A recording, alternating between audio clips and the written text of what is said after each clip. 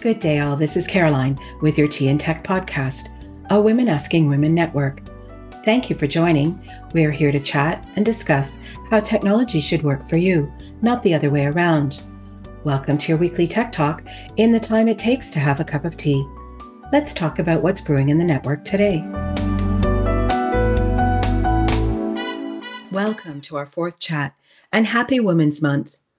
We are highlighting women in tech every Saturday on Instagram, Facebook, and Twitter.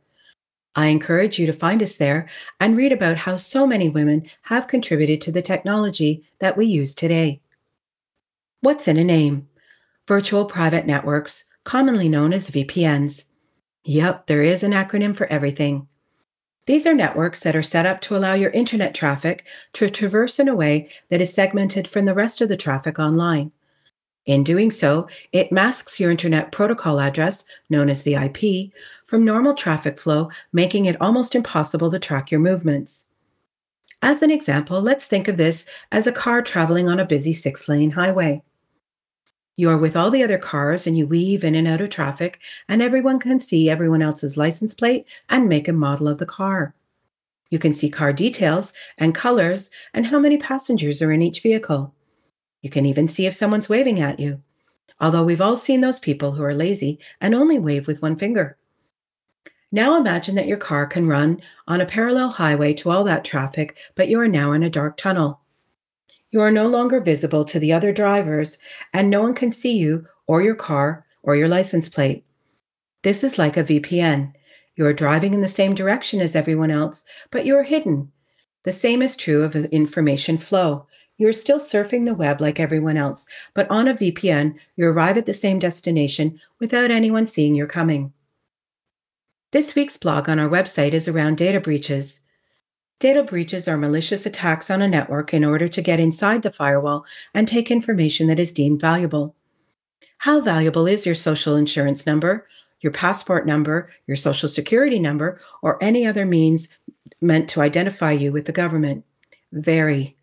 These numbers are linked to you in all manners of ways, through medical files, properties you've bought, banking information, and the like. It is estimated that there is a hacking attack every 39 seconds. As the saying goes, if you're not paying for it, you've become the product. Truer words we should all review as we move through the day using all this technology. Breaching databases is a full-time business for some, not only individuals, but government actors as well. It is our job to shelter ourselves as best possible from having our information commoditized if we don't wish it to be.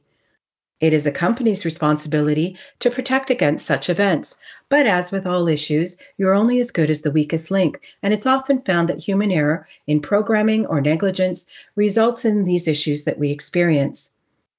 We can't expect everything to be perfect, but I think it's fair that we expect those entrusted with our personal information to adhere to best efforts when it comes to that protection, unless they put otherwise in their terms and conditions, and that's a whole other blog and podcast. There are a variety of security applications that we can all utilize to mitigate some risk for ourselves.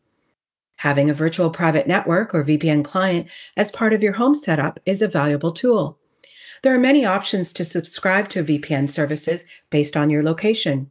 You can Google best VPNs in your area, and you will have many suggestions. That's all for this week. Don't forget to do something for Women's Month that is new and different. It doesn't matter what it is, as long as it's something important and unique like you. Next week, we'll explore the differences between Wi-Fi and Bluetooth, and until then, have a good day. This is a Spicy Pear Media production. We would be grateful if you subscribe to our podcast. You can also find us on Twitter and Instagram at Tea and Tech, and on our website at www.spicypearmedia.com. I'm looking forward to our next chat, and remember, technology is supposed to work for you, not the other way around.